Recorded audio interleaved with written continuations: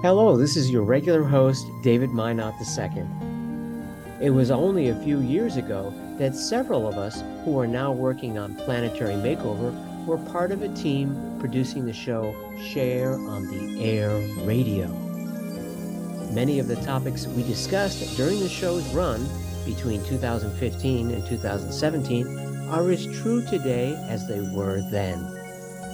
So for this particular episode of Planetary Makeover, we decided to compile two interviews that Share on the Air radio host, Diana Gold Holland, did in a row. One of Elissa Graf about her experiences with UFOs, and one of Planetary Makeover producer Frances Ullman, who has a history of documenting miracles, including the crop circles that have been shown to be made by UFO craft. Now, let's step outside of time for about an hour with Diana Gold Holland interviewing Elissa Graf and Frances Ullman. Without further ado, now let me welcome our guest for today, Elissa Graf. She is an American writer, speaker, and English second language teacher living in Germany, and a longtime meditator and student of the Ageless Wisdom teachings. She has been volunteering with Share International for more than 20 years and is a good friend of mine. Now, since childhood, Elissa has had a strong interest in UFOs, and she had her first sighting of a UFO while living in Tokyo in December 1990 when she was in her 20s. Several next experiences occurred all at once of having ships telepathically interact with her in November 2008 when she was on a 10-day silent meditation retreat in rural California. Her letter about that was published in Share International magazine in March 2009, and we will put the link to that letter up for you to read it yourself, and that letter forms the basis of our show today. So another thing you can be following up. Now, Elissa brings her personal experience to the table, knowing what she knows from actual experience of the Space Brothers' humility, their love, their camaraderie. UFOs are not an abstract idea to her, but an experience that has generated a sense of awe, wonder, and love upon contact. So it's my very great pleasure to welcome today Elissa Graf. Pleasure to be on the show. Thank you so much for inviting me. Oh, absolutely. You know, I've in just reminding of your bio, it reminds me of my first sighting, which occurred with you. So that was a very, very, very special moment. But enough about me. Why don't you recap for us that 10-day that experience you had during the 10-day silent retreat and what it means for you? Well, I want to start by saying that actually I was at this silent meditation retreat out in the middle of really very rural California near Yosemite, actually. And it was on 100 acres. So we were in a really beautiful place. It was in November of 2008. Of course, I had no idea that I was going to have this kind of experience there. I went there to learn Vipassana meditation. It was a very intensive retreat. And it was very scheduled. So there was very minimal time to actually be outside because we were meditating about 10 hours a day. But the first night that I was there, I was just in awe looking up at the stars because there wasn't a lot of light pollution where we were. And so you could really see millions of stars. And it was just breathtaking, absolutely magical. And at 9 o'clock after our first meditation on the first evening, I walked outside and it was cold. And a lot of people just left and went to their beds because we were all preparing for a 4 a.m. wake-up call the next day. But I was so enamored of these amazing stars. And so I stood and was looking at at this beauty. And I realized when I would stop and I would look at a star every now and then, it wasn't a star. It was hovering, and then suddenly it would get brighter and other lights would come on, and then it would move slowly across the sky and hang on a ridge on the hills across the valley from where I was. And I saw as many as 6 of those the first night. And I remember thinking, wait, that couldn't be a helicopter because there was no sound. It didn't really look, I mean, it could have been a plane, I thought, but there was really no sound and it was hovering. So that was pretty exciting. I was pretty amazed because I had seen a UFO, I thought, in Tokyo back in 1990 when I was living there. And it was like a triangular craft, but nobody else seemed to be looking at it. It was just me, and I was in a hurry to catch a bus, so I didn't get to spend too much time, but there was some afterglow coming out of it, and it really didn't look at all like a plane. But here I was, looking at this nighttime sky and seeing like many of these kinds of things, these phenomena, and I kept thinking, am I really looking at UFOs? This is amazing. I was very excited. Yeah, I wondered how did that make you feel? I was stunned. I was really, it was just contemplating the possibilities. Of course, I couldn't speak to anybody. Nobody else seemed to be looking at them. But, I really had a hard time sleeping because I was just so excited thinking about it. So then the next day, I got up and we had a very intense program, as I said. And about 6 a.m., we would have breakfast. And so I went outside and walked 10 minutes to the center where we had our meals. And I was looking up the blue sky, and I noticed some small what looked to me like little white jets flying above. And every now and then they'd make a trail, but they didn't seem to be going anywhere. And I thought to myself, that's kind of odd. But I didn't really have a whole lot of time to look at them. I just, noticed them, and I thought my eye was drawn to them. And they seemed to also be able to start and stop their trails, or the trails weren't consistent. And so then, I kind of forgot about it, and I got back in step with the program. But every time I was outside for short periods, my eye would be drawn up, and I would be kind of looking at these small, what looked to me like small white jets. And they didn't seem to make any sounds, and they seemed to just be hanging about. They did not seem to be going in a specific direction to go, they didn't like fly from one end and then you lost sight of them. They were just sort of hanging around. So right. I would see usually 1 or 2 at a time. And at some point in the first or second day that I was at the retreat, I had this thought, maybe they're not jets. I'm not sure why, but I just thought, that's kind of curious. And so after a while, I kind of thought, they could be UFOs, I guess. And I thought I'd try an experiment. So I'd have, periods of maybe a half an hour where I was outside taking a walk around a pond. And so I had this thought, I'm going to think a thought to them and see what happens. And I usually, as I said, I saw 1 or 2 at a time. Mm-hmm. And so I said, if you can hear my thoughts, I would like to see maybe 4 of you at once in one part of the sky at some point. And then I left it alone and I forgot about it. And the next day I was walking again out by the pond. And sure enough, my eye was drawn up and there were 4 of these small craft flying very close to one another in a way that jets don't fly near each other. So I thought, oh, wow, that's interesting. But of course, my mind was not fully accepting of this as a possibility. So I just thought, well, maybe I'm just imagining things. And did you remember that you had asked for this? Yes, of course. Okay. That's very odd. So then I thought, well, I'd really like to see you closer because I can't really make much out. You're so far away. They were flying very high and they seemed to be going very fast. Mm-hmm.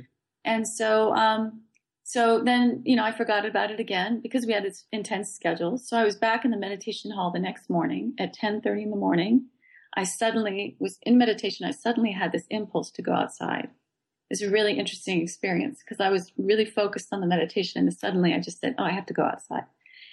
So we were allowed to, leave the hall as needed. So I got up and I went outside. I was the only person outside and I was walking across the courtyard at 10:30 in the morning. And then one of these craft flew down fairly low over the trees. And there was no sound at all. And they seemed to have short wings, like a shuttlecraft. And they were like a brilliant white light, bright color. So, Lisa, it was, tell us about the nature of this telepathic contact and telepathy in general from your point of view. Well, I want to make it clear that I don't consider myself to be telepathic. At least, I think all of us have a latent capacity for it. I mean, I expect that at some point in the future we will develop it more accessibly. But essentially, I was at a meditation retreat, and it was a silent meditation retreat, which for anybody who's done one, it's an incredible experience, and noble silence. And so I was in a very heightened state of awareness. And I really think that was also another reason why I was more open to having an experience like this, because I think in our daily lives, we're so sort of in our heads and so connected to the daily intensity of life that we don't really have the sensitivity to these kinds of potential experiences. But, this thing continued. And what happened for me after I first saw them gliding across the treetops, I sent another message and I said, can I see you make a cross, like an even-armed Aquarian cross in the sky, make a plus sign for me. And the next day I was walking along the path again, and one was flying alongside of the path I was on, and it made a line in the sky, and then another one flew across in front of me and made a line over me. So these kinds of experiences continued for the 10 days that I was at this retreat center. And as time went on and I began to realize that this was really happening, I started to really tune in even more. And I really felt a sense of, I guess, camaraderie and a really beautiful sense of a blessing. This is a lot of people who've witnessed UFOs have had this experience. They feel it's like an amazing blessing is coming over them as they watch the Space Brothers. And I think the Space Brothers are very benevolent, and as many books have attested to, the contactees, especially those who are written up on Gerard's website, have explained that the Space Brothers are more spiritually and morally evolved than we are in many cases, and that they are very expressive of this awareness of their connection to everything and of brotherhood. And I really felt, in a way, I felt that it was being expressed in this connection that I had, and it was absolutely beautiful. Yeah, that was my experience that first time with you as well. This feeling of brotherhood, of absolute connection, kinship. Yeah, absolute kinship. Yeah, it was really remarkable. So it sounds like for many people that's a constant. At that conference, I remember that Benjamin Creme had a wonderful sentence. He said, and he knows well whereof we speak. By the way, folks, we will also put up a very fascinating interview that was had in 2004, I believe, with Chief Editor Benjamin Creme of Share International magazine on his experiences with the UFOs. He learned to drive a UFO in his 40s before he learned to drive a car. So that's kind of a interesting claim to fame. Anyways, getting back to that conference, he said this wonderful thing, which I'm sure you remember as well. The Space Brothers are gently touching the hem of our garment. Yes, I do recall that very sentence. Yeah. And I think it was in reference to crop circles that he said that. They've got this very gentle way of approaching us. They don't want to infringe our free will. They don't want to frighten us. So, Elisa, I'd like us to speak now about the relationship of the UFO activity to the emergence of Maitreya and the Masters of Wisdom at this time. Well, it seems really clear to me that there's a direct correlation. I'm really grateful to have had a foundation myself in understanding the spiritual meaning behind the UFO phenomena through Benjamin Creme's and George Adamski's books, which draw these parallels. And I also want to say that I have great respect for Gerard Artson's books and his work. He's a consummate researcher, and he ties together these things beautifully in his works. And it's so important to have this essential relationship between the increasing visible presence of the Space Brothers on our planet and the externalization of the Masters into our everyday world. It's the most tremendous event that's taken place on our planet ever. It's an incredible time that we're living through, and we're all very blessed to be here, I believe. Yeah. Elisa, while we're talking about books, I would like to mention Mr. Krem's book as well, The Gathering of the Forces of Light, UFOs and Their Spiritual Mission. This is another a very, very good and informative book. It's not a long read, so it's quite enjoyable to go through. The first half of the book details Mr. Krem's own experiences with the UFO phenomena, and including his work with George Adamski, who was basically the poster child for the UFO phenomena that were so prevalent in the early 50s. He wrote 2 books that were runaway bestsellers in the United States, which just goes to show the amount of interest in this topic. That's Adamski.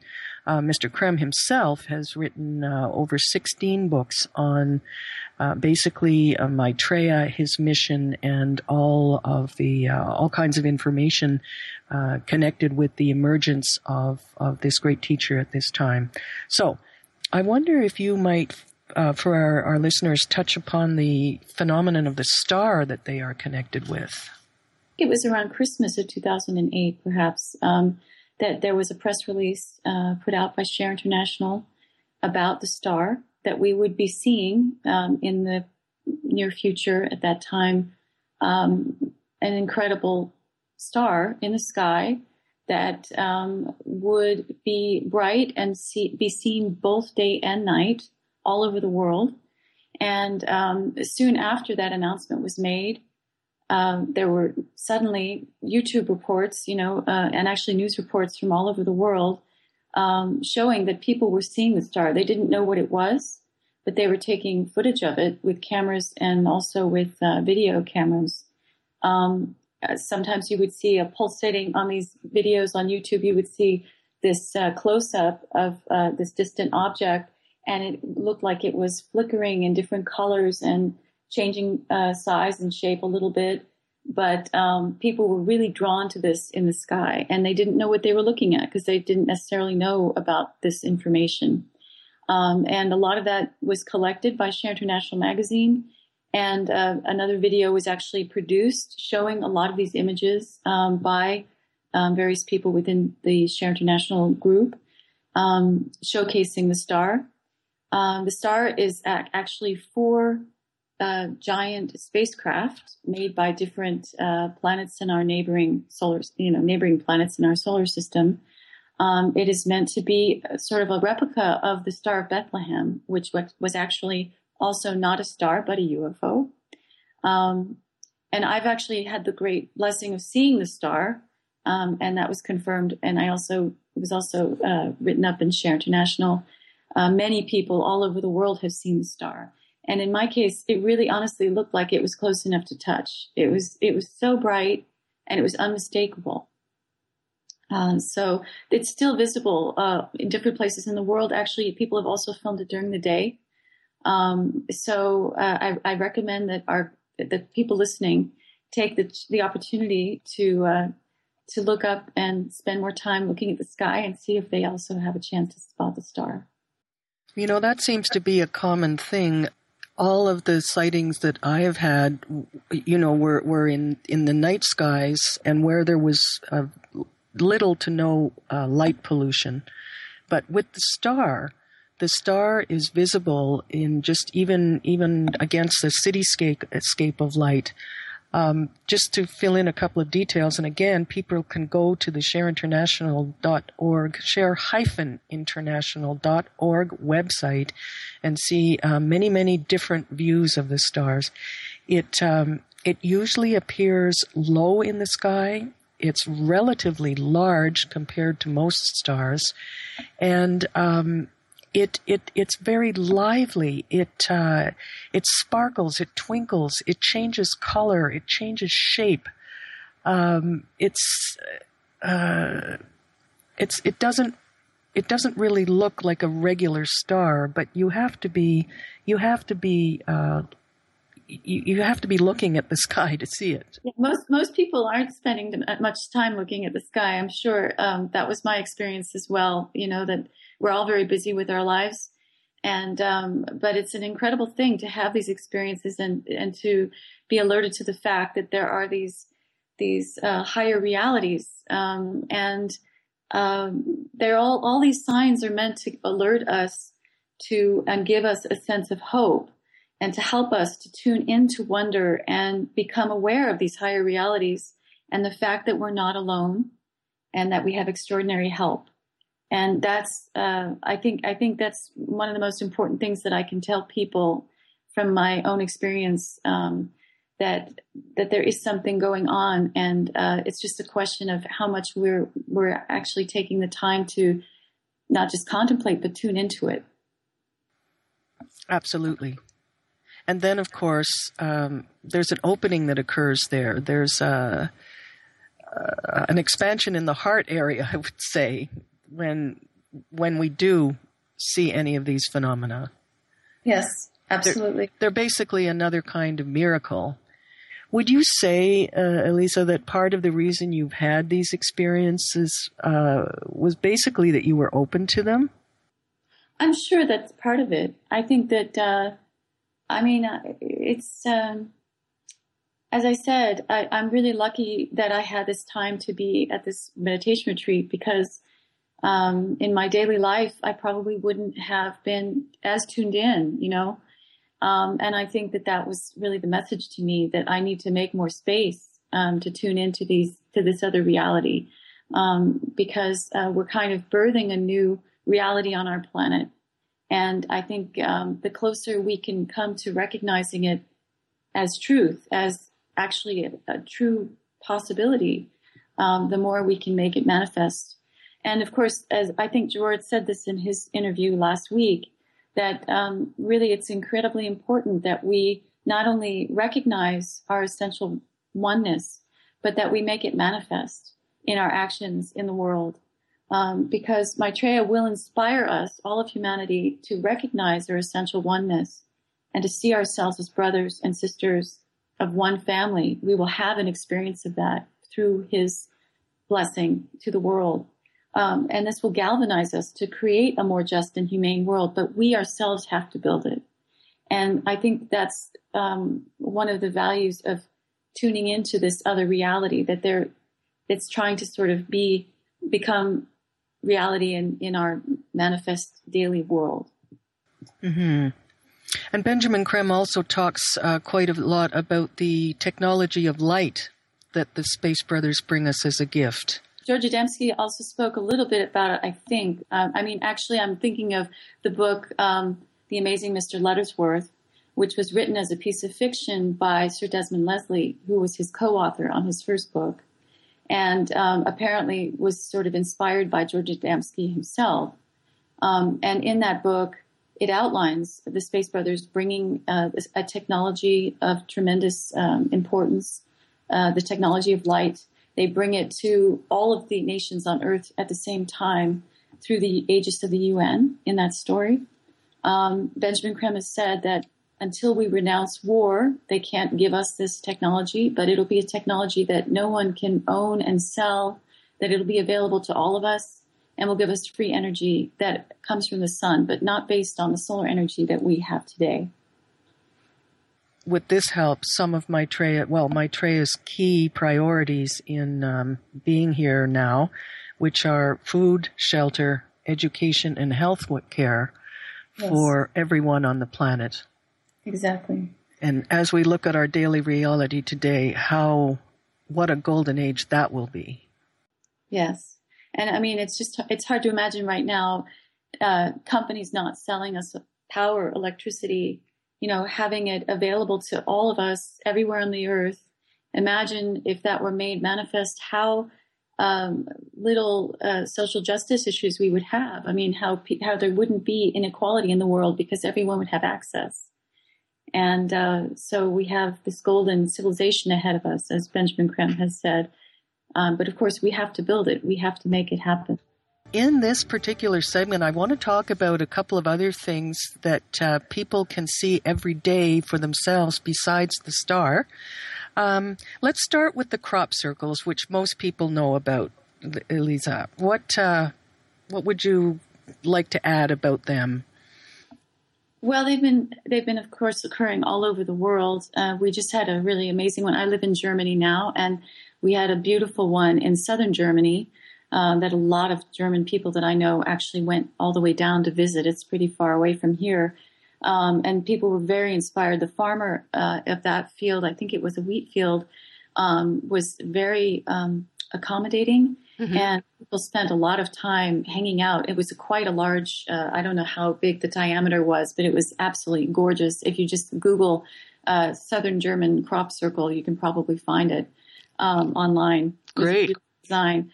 So the crop circles, according to Benjamin Creme, are not only the calling cards of the Space Brothers, and in many cases in England, because Maitreya is actually living in London, but also that they are occurring in the same place frequently because they're sort of energizing various points of like chakras on our planet.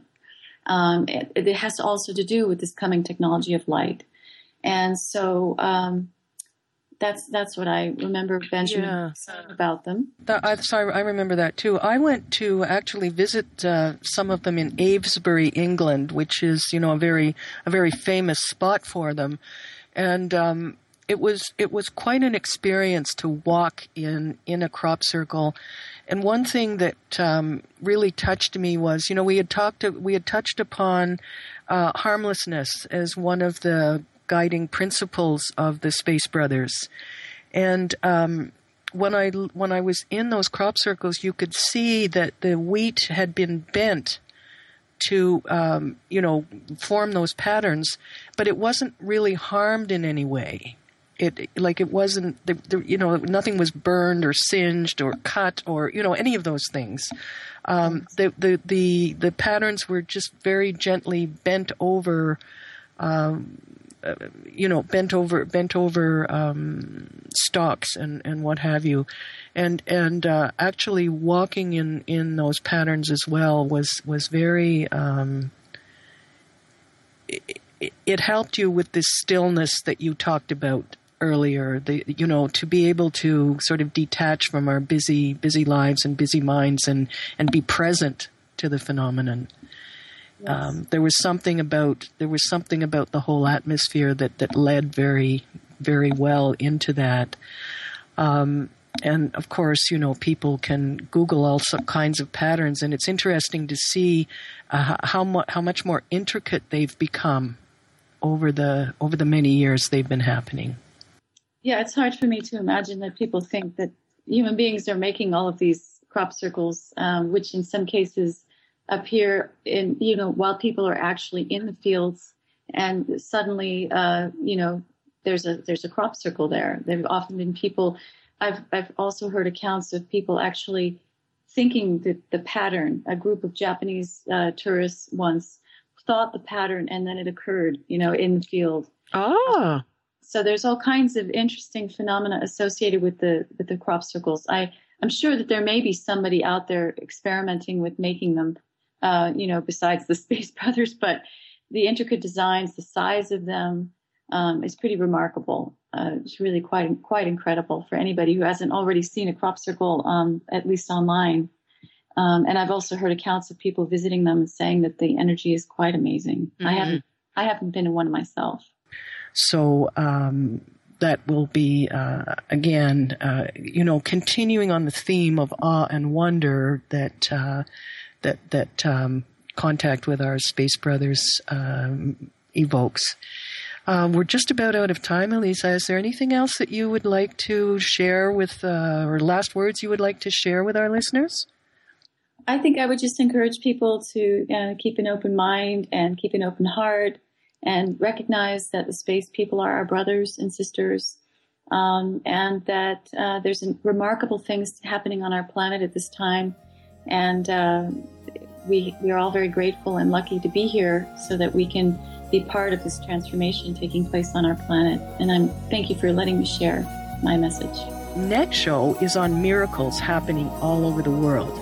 And this from milk-drinking statues in India to healing waters springing up in various parts of the world.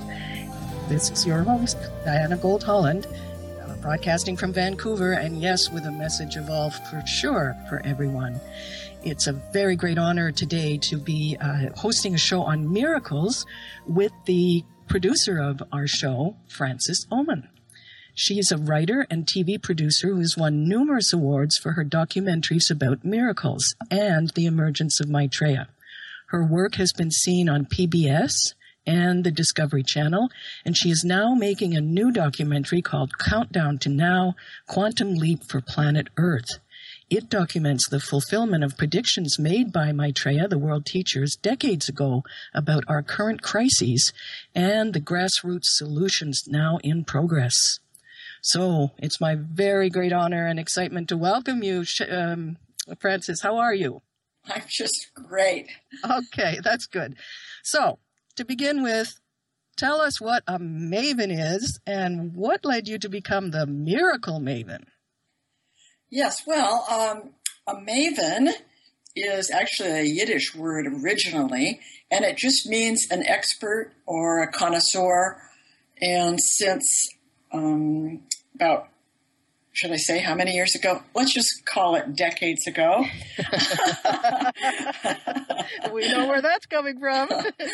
I was a meditator and a student of various New Thought practices. And I was realizing that my greatest creativity as an artist and as a journalist, because I have both skills as my background, they all flourished, both the art and the writing, when I approached my work with a vision that anything is possible. Not like I believe, I could build a skyscraper with my baby finger tomorrow, anything is possible, but just looking at my life and then seeing what kind of draws me forward. And so when I heard Benjamin Creme speak in San Francisco, and he talked about the possibility of really ending hunger. Well, I happened to have been a videographer for the Hunger Project when I went to hear Mr. Creme, so I was already on board. It was actually quite a few years later that I connected the dots, because when Earhart, who founded the Hunger Project, originally announced the Hunger Project, he said to, I don't know how many, it was probably a auditorium full of 1,000 people, he said, sometime around now, there's been a shift in the wind. The end of hunger is an idea whose time has come. And later, years later, when I connected the dots, I realized that he said that 2 weeks after Maitreya made his first appearance on this planet in Nairobi, Kenya. He appeared out of thin air, did several healings, and then disappeared. This was corroborated. We've talked about it on other shows. About it on other shows. So this was about 2 weeks after that. Yeah, so I figured that was pretty much a miracle, and I was feeling pretty smug about being on a right path and everything. So it was also covered on CNN. Mm-hmm. But anyway, I was definitely on a path, and my skills were in videography, so my background in art, really art was a spiritual practice for me. And between the art and the approach I had to documenting facts, fact checking in my work, was an odd combination, but a perfect one for somebody who was going to set out to document miracles. Wow, yeah, absolutely. And, a lot of our listeners would think, first and foremost of those religious ones that are occurring, the bleeding statues and the oil smelling of roses and, those kinds of miracles that are happening for the religious people. But, you and I both contend that there are other kinds of miracles happening that are just as miraculous, and that includes political things like the fall of the Berlin Wall and peace miracles of that type, the various rapprochements that occur suddenly, and people say, what happened between those enemies? And so we have religious miracles, we have political miracles, and we have peace miracles as well. And also all of the healing miracles that I know you have many stories on that front, and we talked about several of those with Patricia Pichon. I just wanted to mention another one of these religious ones that occurred this week when the image of a beautiful image of the Virgin Mary appeared in a window in kind of oil slick type colors.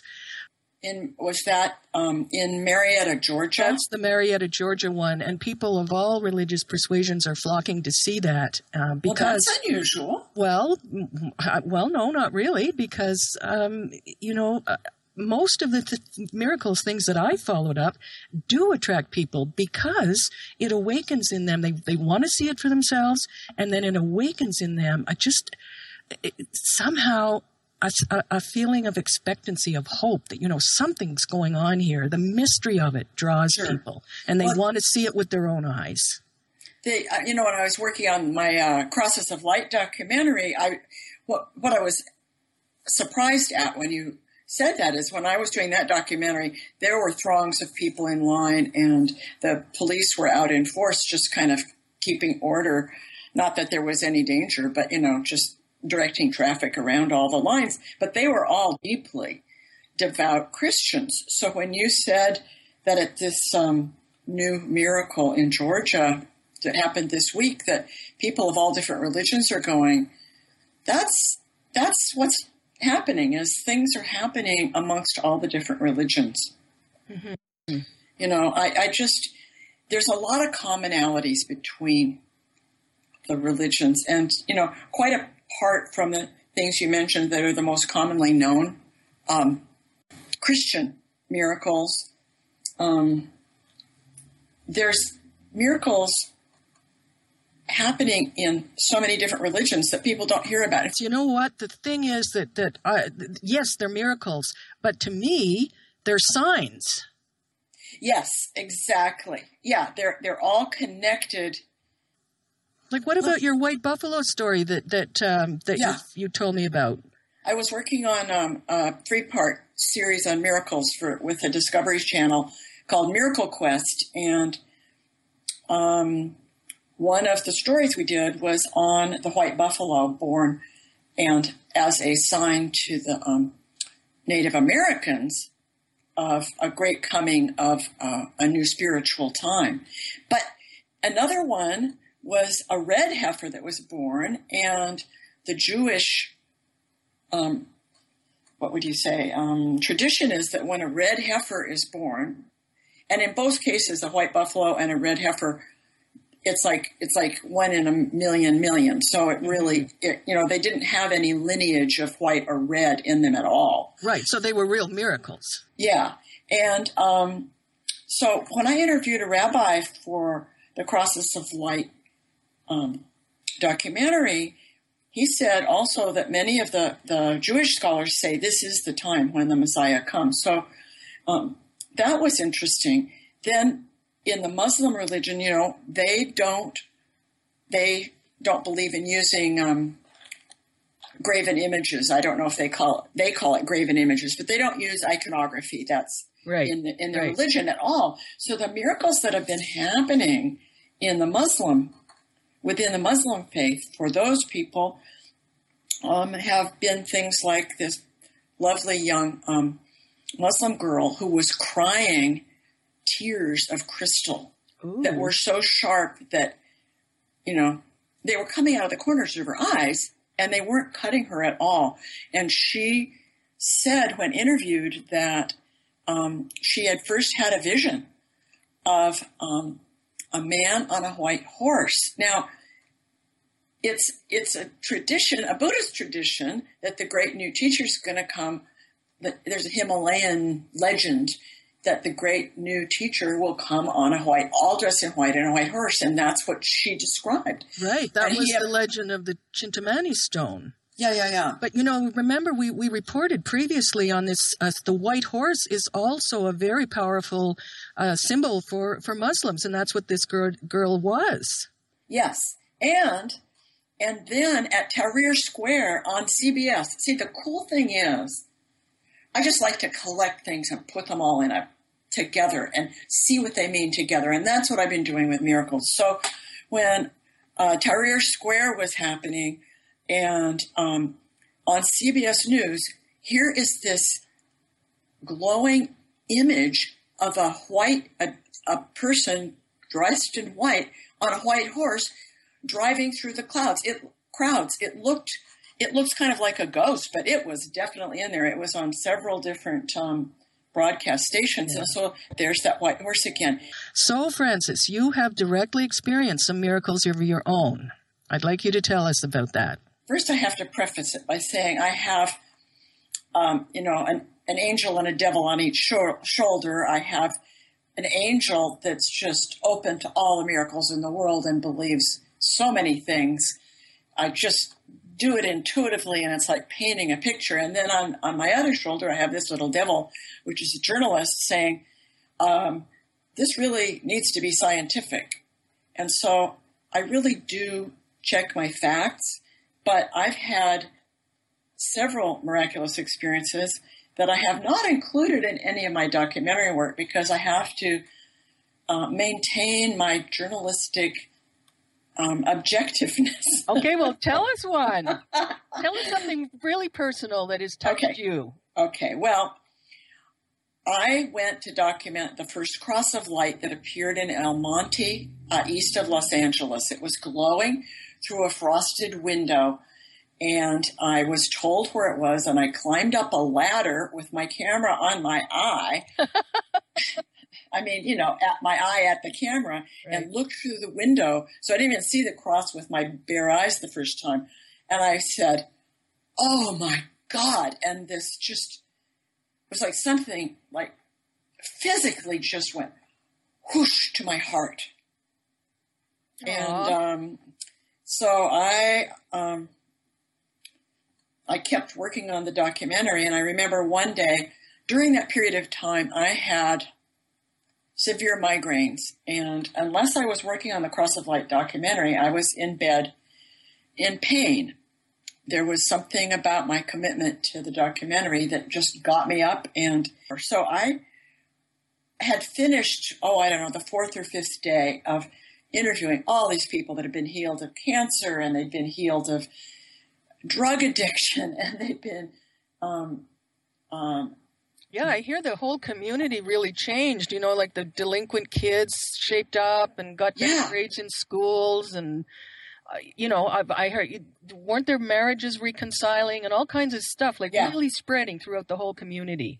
Yeah, absolutely. And so at the end of this one day of interviewing several people, I was sitting there, and I was sitting about 2 feet from one of the crosses of light. I just finished interviewing a woman whose doctor had said she couldn't have another baby because her uterus was ruined. And she was holding the baby that she gave birth to after the doctor did that.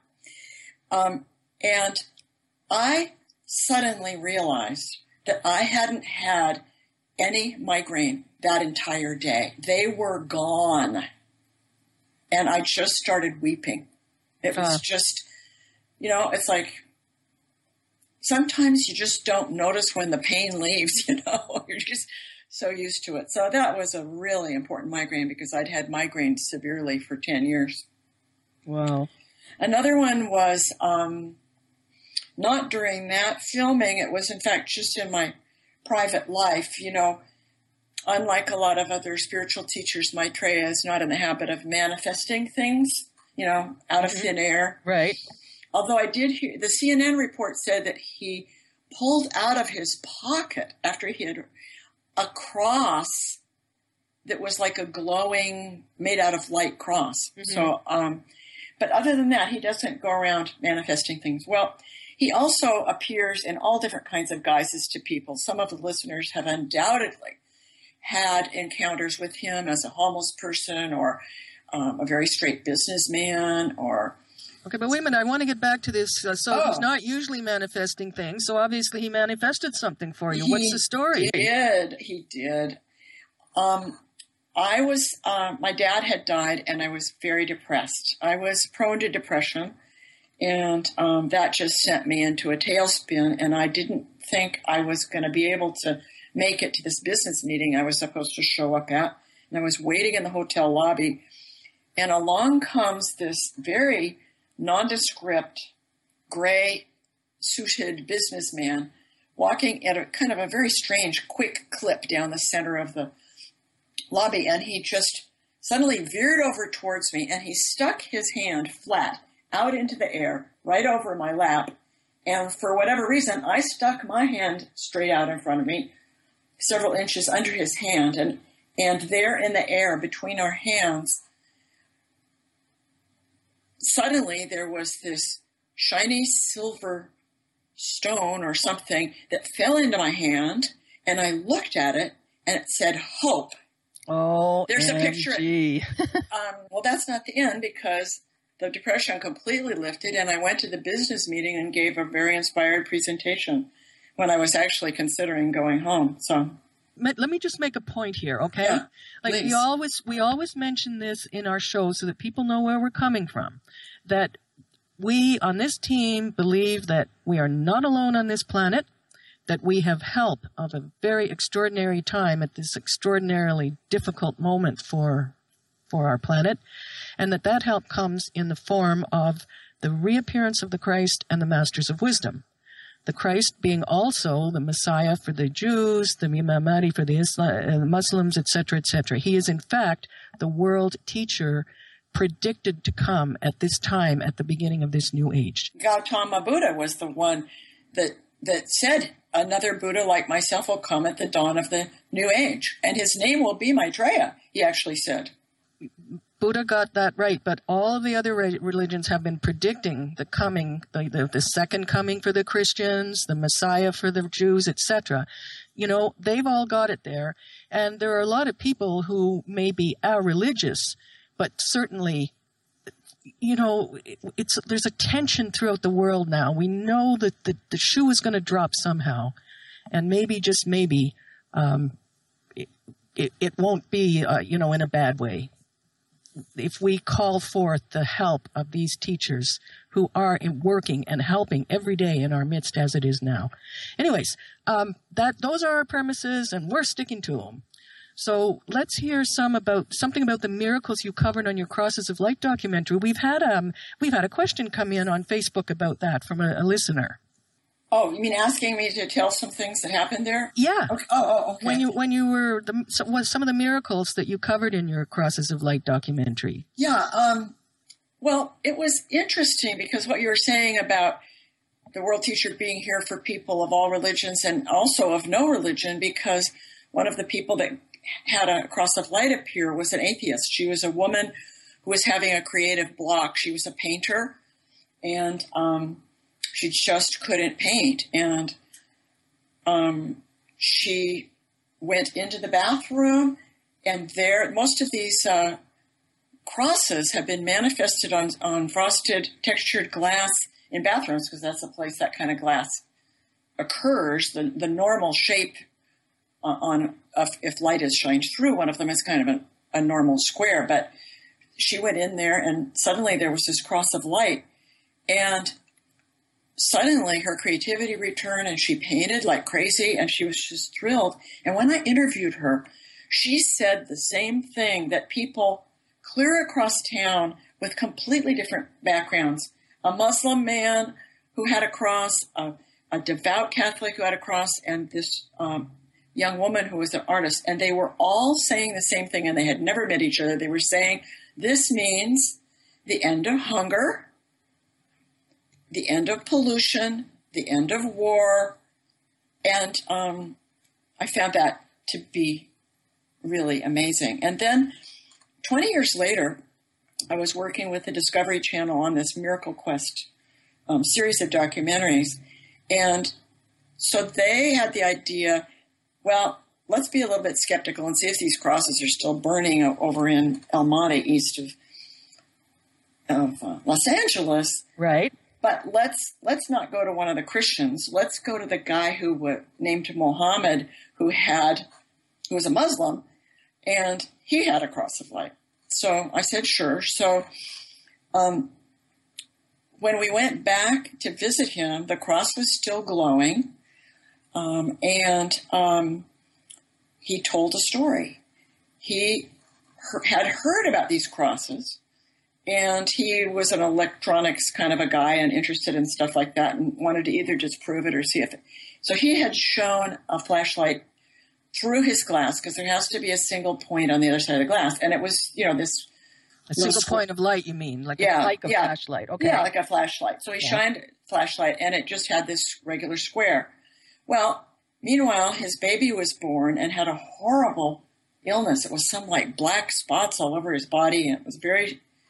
And he was sitting there holding the baby in a rocking chair, and suddenly said to himself, he just kind of knew, I've got a cross of light. He went back and tested the same window, and lo and behold, there was a cross of light, and the baby was completely healed. And when they did the Discovery Channel redo of visiting him, his son was at that time going to college. So fantastic. So sometimes these things stick around. I had that kind of thing happen too. I was giving a lecture on the crosses of light one time, and somebody brought me a piece of that glass that they had found in a Value Village, and the cross formed right before my eyes as I held that glass in my hand.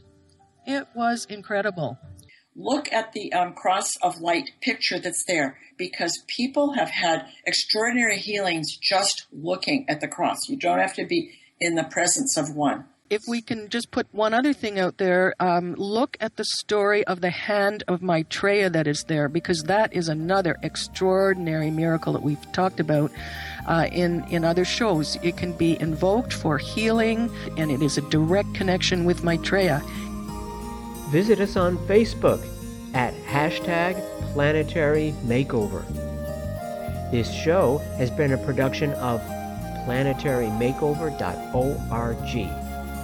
At our website, we have a link to our bi-weekly live show at 5 p.m. Mondays Pacific Time and 8 p.m. Eastern Time. At our website, we also have a link to our archives and a selection of our shows. For more background info, visit www.shareinternationalwest.org. That's shareinternational-west.org. For related books and DVDs and CDs by Benjamin Creme on the emergence of Maitreya, the world teacher, please go to share-ecart.com. That's share-ecart.com. We also invite you to watch another show that we really love, entitled What in the World is Happening? And that show, which you don't want to miss, is produced by Share International Canada. Please view episodes of What in the World is Happening on demand at youtube.com/@Message of Hope Weekly. It will be live streaming mostly on the second Saturday of every month at the Share International Canada Facebook page.